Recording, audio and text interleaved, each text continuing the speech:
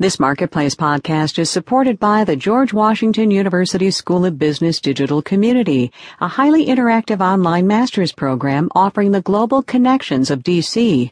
More at digitalcommunity.gwu.edu. Marketplace is produced in association with the University of Southern California. In Egypt, celebrations and protests continue. Mohamed Morsi is out and an interim president is in.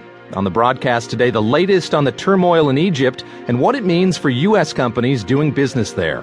Also on this, the 4th of July, we've got cheap beer and fine wine. From American Public Media, this is Marketplace. Let Marketplace be your guide to the modern world. Subscribe to the Marketplace Tech Report podcast. Find it on iTunes or at marketplace.org/podcasts. From APM in New York, this is the Marketplace podcast for Thursday, the 4th of July. I'm David Gura in for Ryssdal. Happy Independence Day, everybody. It's great to have you with us. The man who was the Chief Justice of Egypt's Supreme Constitutional Court is now Egypt's interim president. He was sworn in today only hours after the Egyptian military suspended the country's constitution and removed Mohamed Morsi. Morsi has been arrested along with several high-ranking members of his party, the Muslim Brotherhood. Kimberly Adams is a reporter based in Egypt. She joins us on the line now from a coffee shop in Cairo. Hi there, Kimberly. Hi, David.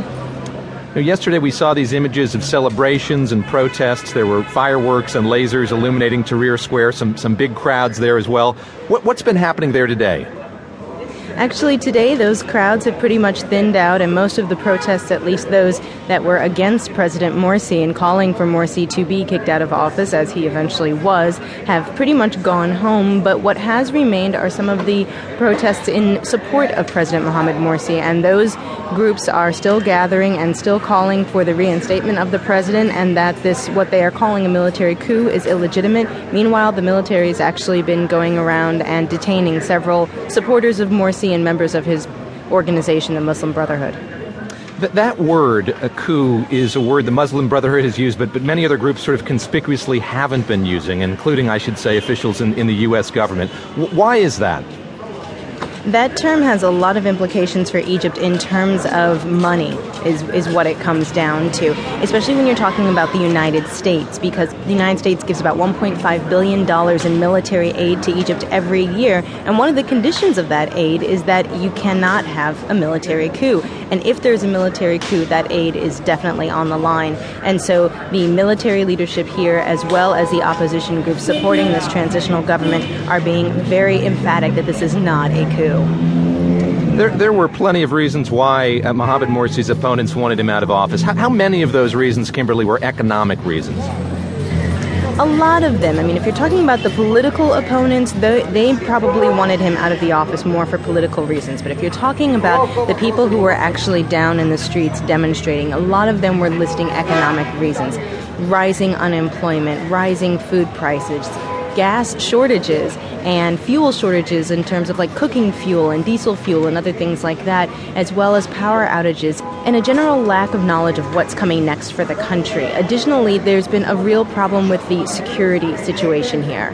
You're there at a coffee shop in Cairo, and I just wonder the extent to which everyday life continues for folks there in Cairo. I mean, I hope this isn't a stupid question, but are people out shopping? Are people going to the banks? Yes, I mean, today is definitely in stark contrast to the same street the day before yesterday, when there were hardly any businesses open. People were not out and about. They were hunkering down, getting ready for these protests. Whereas today, you definitely see people out socializing, going to the bank, going to the grocery store. Here at this coffee shop, guys are playing backgammon and smoking shisha while they're watching soap operas on TV. I see families out here as well, and it's a very laid-back atmosphere, and it's almost like any other day. Egypt now has an interim president. I wonder just, what sense do you have of what might be next? It's really hard to predict what's coming next because it's hard to predict what this interim government is going to do. They've got a lot of issues to deal with, especially when it comes to Egypt's economy. They have to deal with a rising budget deficit, falling currency reserves. There's this ongoing negotiation with the IMF over a $4.8 billion loan that the previous government was not able to seal the deal on. And people are getting impatient. And, there's this sense that people may give it some time, but it's not clear how much.